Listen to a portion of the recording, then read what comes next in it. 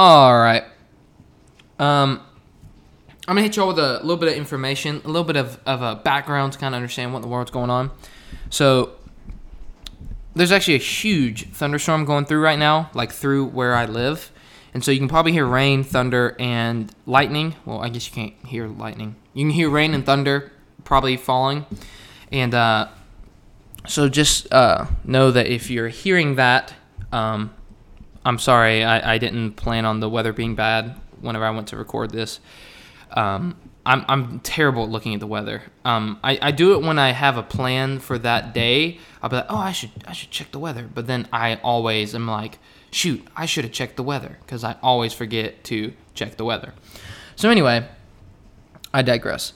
I think everyone and their mama at this point has probably heard about this slap, the slap. Will Smith walks up on the stage at the Oscars Academy and slaps Chris Rock. And everybody was like, oh my gosh, this is wild. First off, I wouldn't have even known the Academies happened if Will Smith wouldn't have slapped Chris Rock. And I'm not saying that as like, thank the Lord he slapped him, otherwise I wouldn't have known. Like, I wouldn't have cared either way. If I would have missed the Academies, literally, I couldn't have cared less. I actually haven't watched any of the Academies other than the 3 seconds of him smacking him and being like, so what's going on? And watching one YouTube video that explained, so this is, acting like it's some major event on like, this is why it was, this is why the slap happened, blah, blah, blah. And it was like, okay, so it's, interesting. I don't have a position on it. I don't care to have a position on it. I'm not here to talk about that at all. I just am prefacing it with saying that. So after it happened, I then was like, man, I didn't even know the awards were happening. I wonder if other award shows have happened. I have no idea if the Oscars have happened, but I looked at the Grammys, which I think it has happened. Obviously, I know it has happened. I don't know when it happened, but I looked because I wanted to see, I wonder what song won the worship song of the year. So I went and I did a little bit of research, and I found that the number one song was, there were 5 songs nominated, but the one that won the award was Never Lost by CeCe. But one of the 5, was Wait on You by Maverick City and Elevation. And I thought, really? That one won the award. And immediately some of you are like, oh, that song is fantastic. I'm not saying that song's not good. I'm saying I found it surprising that it won. For the major reason, we are, as a society, whether you're Christian or non-Christian, we are terrible at waiting on anything. And that includes God. Like, when you go to the grocery store and you get behind a lady and she pulls out her coupon book and says, I have a coupon for that, and she has a scrapbook of coupons, you look up at the roof and you're like, oh my gosh, are you kidding me? I don't have time for this. Companies know it too. I mean, every place, dude, the Dollar General down the street from me has self-checkout. The Dollar General has self-checkout. Like, we are horrible at waiting. We can't wait. Like, we go up to a crosswalk, like we are standing on the corner of the sidewalk, and there's the hand across the street that's got the red, and we click the button once, and we look, and we see that the hand's still red. 1, 2, 3, 4, 5 seconds later, we click that button, but we don't just click it again saying, maybe I didn't hit it right the first time. We hit that joker 6 times. We're like, da da da da da da da. And then we look back and we're like, okay, come on, I got places to be, people to see. I don't have time to stand on the corner. Like, it's a crosswalk. My objection is to across the street, not stand on the corner. So like, let's do this. We go to the DMV and look at the lines and are like, oh my gosh, I'm going to age 30 years in this place. So like, we are horrible at waiting. I send a text message. I will, within 2 minutes, go check the text message and see if you've read it. And if you've read it, I'll be like, okay, you just read it and didn't want to respond. Like, we are terrible at reading. At reading. I'm terrible at reading. We are terrible at waiting. So how do we get better at it? I mean, what does it look like to be someone who's willing to wait on God? Wait on God in faith, but then also how do we approach the situation of waiting in life? Because I think we do the same thing with God as we do with, for example, sending a message to someone. Like, I send a message, I'm expecting you to respond in a timely manner. Like, when I send an email to a professor at school, they respond with, I will respond within 24 hours, and I expect the same from you. So if I email my professor and I say, hey, professor, I am wanting to run my thesis by you, they will respond with, fantastic, email it to me and attach it in PDF format. I expect a response in 24 hours. If I wait 36 hours, they're not going to message me back. They're not going to do anything. They're just going to be like, okay, he doesn't care. Like, they're not going to follow up. He just doesn't care. So a lot of us will submit our prayer to God, and we'll be like, God, I need you to work in this. 36 hours later, we're like, I guess God just doesn't care. I guess God just isn't going to do it. I mean, I guess this is just, I'm supposed to just be in this position of I guess this is my opportunity to be like Job. We take it to the worst of the worst. But it's because we're terrible at waiting. And some of you are like, yeah, I see like God showing up and meeting the people right where they're at. And I wonder, why doesn't he do the same thing for me? And I think the best way to understand how to get better at waiting is to see how was waiting handled like in the Bible. Obviously, it's the book of lessons. It's the book for us to live off of. It is everything you need. You need fellowship with the body. So loving God, loving one another. You need fellowship. You need prayer. And you need time with the Word of God, the infallible Word of God. Genesis to Revelations, the 66 books. Spending time in reading and studying that book, praying with God about what you've read, praying with God about what you're going through, praying to God about, God, this is the situation, working it in however glorifies your name.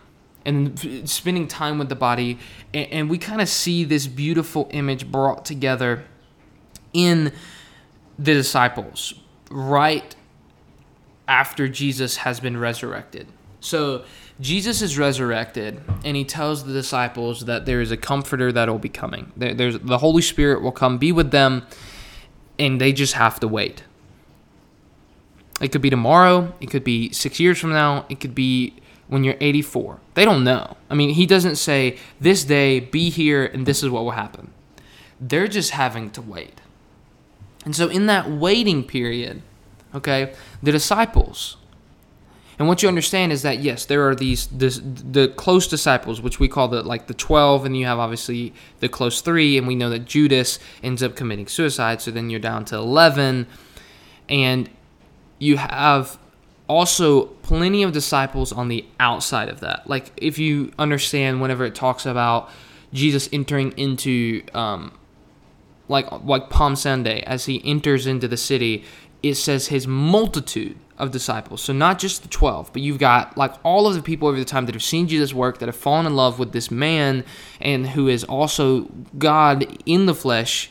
Like, there's plenty of disciples.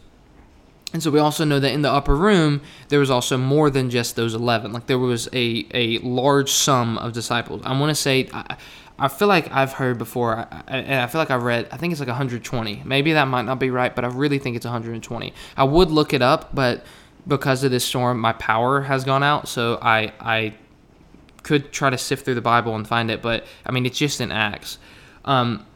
But I believe it's 120. So you have these disciples, a large sum of disciples, but one of the things that these disciples are told to do is to wait. Wait, because that Comforter, the Holy Spirit, is coming. You just don't know when. The answer is coming. You just don't know when. And so in this meantime, they do several things. First off, they pray a lot. They spend time in prayer. Secondly, they go throughout their daily routines, meaning they go through life. They don't do life differently. Like, they don't just sit in a position all day like, God, we're waiting, God, we're waiting, God, we're waiting, God, we're waiting, God, we're waiting. Like, no. They know it's coming because they know that God's going to move in the situation, that God's got something in store, that God's going to work for His glory. So I just need to do what I know I'm supposed to be doing, and that waiting will eventually be answered. And it might not be on this side of death. It might be on the other side. You'll see it come to fruition. But there's something that God's got in work in store. So they are praying. They're going throughout their daily routines. But then there's this third one. And this third one is that they are joining together with one another often, and they are discussing the things of Jesus, Christ Jesus. They are talking about what they saw, what He did. They're talking about what do we know, like looking back at the Old Testament, and they're looking at like what Jesus was like, and they're discussing God together. So they kind of hit it on the head. Like, they are spending time with one another, so they're having fellowship.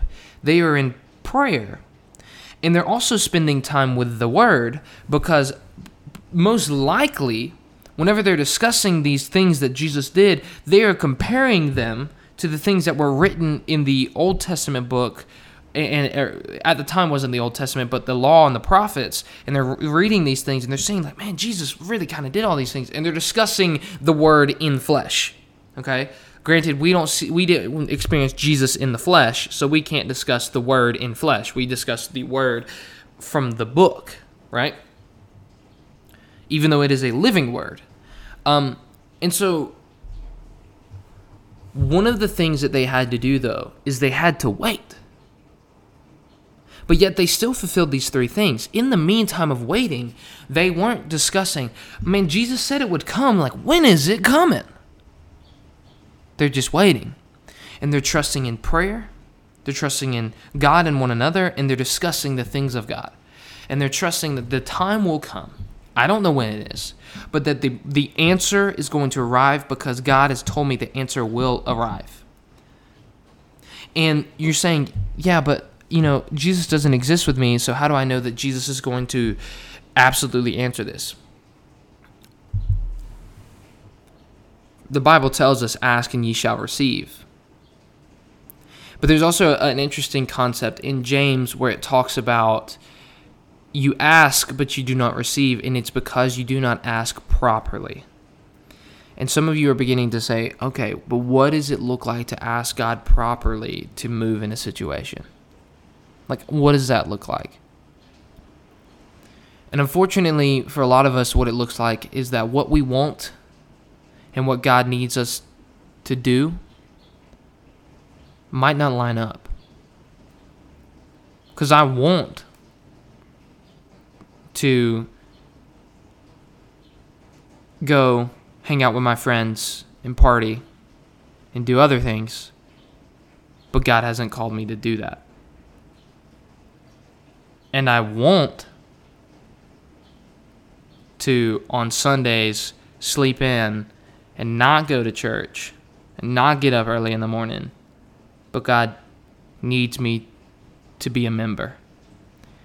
And I want to just get the abortion and take this problem that I've put myself in or immediately right then somebody's like, but what if I didn't put myself in that situation? You have this problem. You see it as a problem. You view it as a problem. It's going to be a problem. Whether it was a mistake or not a mistake, your outlook on how it is will determine your perspective on what to do. So if I look at something and I say that's a problem, it will be a problem.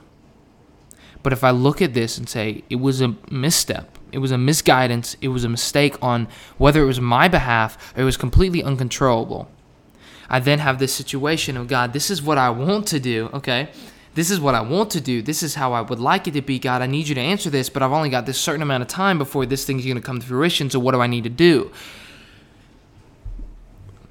And you're like, okay, so I need to ask God. But then there's the concept of asking correctly. So how do I ask correctly? A good way to answer this and a good way to view it, when you ask God, when you pray to God, when you present something to God, even though he knows your heart and he knows your desire, how do you ask? See, instead of saying, God, I need to know what I need to do, you ask, God, I need you to show me what you need me to do. God, I'm trusting you with my life. And God, I don't want to take a step. I don't want to do anything if it doesn't honor, glorify, and exalt you. And immediately you're like, so I have to subscribe and give up all control of my life and just hand everything over to Jesus? Yes. Thank you for kind of getting on the understanding of what it looks like. And it's not easy. That's why we have a comforter. And that's why Jesus did promise the Holy Spirit. And that Holy Spirit did come and descend down in the room like fire, like cloven tongues of fire onto the disciples. And we have a comforter. And we have someone that dwells within us. And we have a God that is a Father, Son, and a Holy Spirit that is waiting for us to just reach out. And so when you ask something of God, and when you go to God and you say, God, this is what I need. God, this is how I want to be. God, that's not the right perspective. And it's a result of us being impatient, and it's a result of us wanting to be in control of our situation. So I encourage you, as you go throughout life, and as you take this step of life, and if you decide to pursue faith in Jesus, I encourage you to learn to be patient and wait. Because Jesus will not let you go through life alone. And if you're like, yeah, but how do you know that? Because he's never left my side. Not once. I've lost focus on him. And it's seemed like, from my perspective, like, well, he's left me now. But then I don't have to look far to see that actually he's gone before me, he's in the middle, and he was behind me the whole time. I love each and every one of y'all. I encourage you. I hope that you spend time in prayer. I hope you spend time with the Word. And I hope you find community and fellowship with fellow believers. And some of you are like, yes, but I've had a hard time with churches in the past. I've met judgmental people, all this kind of stuff. I'm so sorry to hear that. And there's going to be people out there that are going to discourage you from doing this thing. They're going to come at you with a position of judgment. But the Bible specifically tells brothers to not judge brothers. And so I'm sorry that somebody's judged you, but that's not how Jesus views you. And so I hope if you spend time with the Word, you will see that they're just misguided and that they just aren't following the Word exactly how it should be. And that doesn't mean that you're not going to see conviction. And that doesn't mean that some of the things you're doing aren't supposed to be going on. Because there's things in all of our lives that we need to cut out. So I hope you're willing to be open and expressing that, hey, this thing that's going on, it's got to go. But I pray that you do fall in love with God, and I pray you spend time with God in the best way. And you're like, how do you fall in love with someone I can't see? You've got to spend time in the Word and in prayer, and you'll see that just because I don't see God face to face doesn't mean I don't see God working. And just to give a small glimpse, like, my dad started traveling a lot for work. Like all my life, he's traveled a lot for work. And so there's been times where my dad hasn't been face-to-face present at things. Like I haven't seen him just standing in front of me and been able to view it and go, yes, I know my dad sees it as I see it, and I know my dad's right here, and he's approving of me, and he's, saying, cheering me on. But there's never been a question ever that my dad hasn't supported me, loved me, and cared for me. Because those moments where I do feel my dad's presence and I do have my dad there, it's an overflowing in a showing of the amount of love that my dad does have for me. And so just with the perception of how I view my actual father allows for me to see my heavenly Father in that beautiful way. So I encourage you to spend time with your heavenly Father. And if you have family and you have friends, I encourage you to share the word with them. And if they are believers as you, then talk to them about the word. Being able to talk about the word with one another, it just builds the body stronger. I will catch you on the next one. Peace.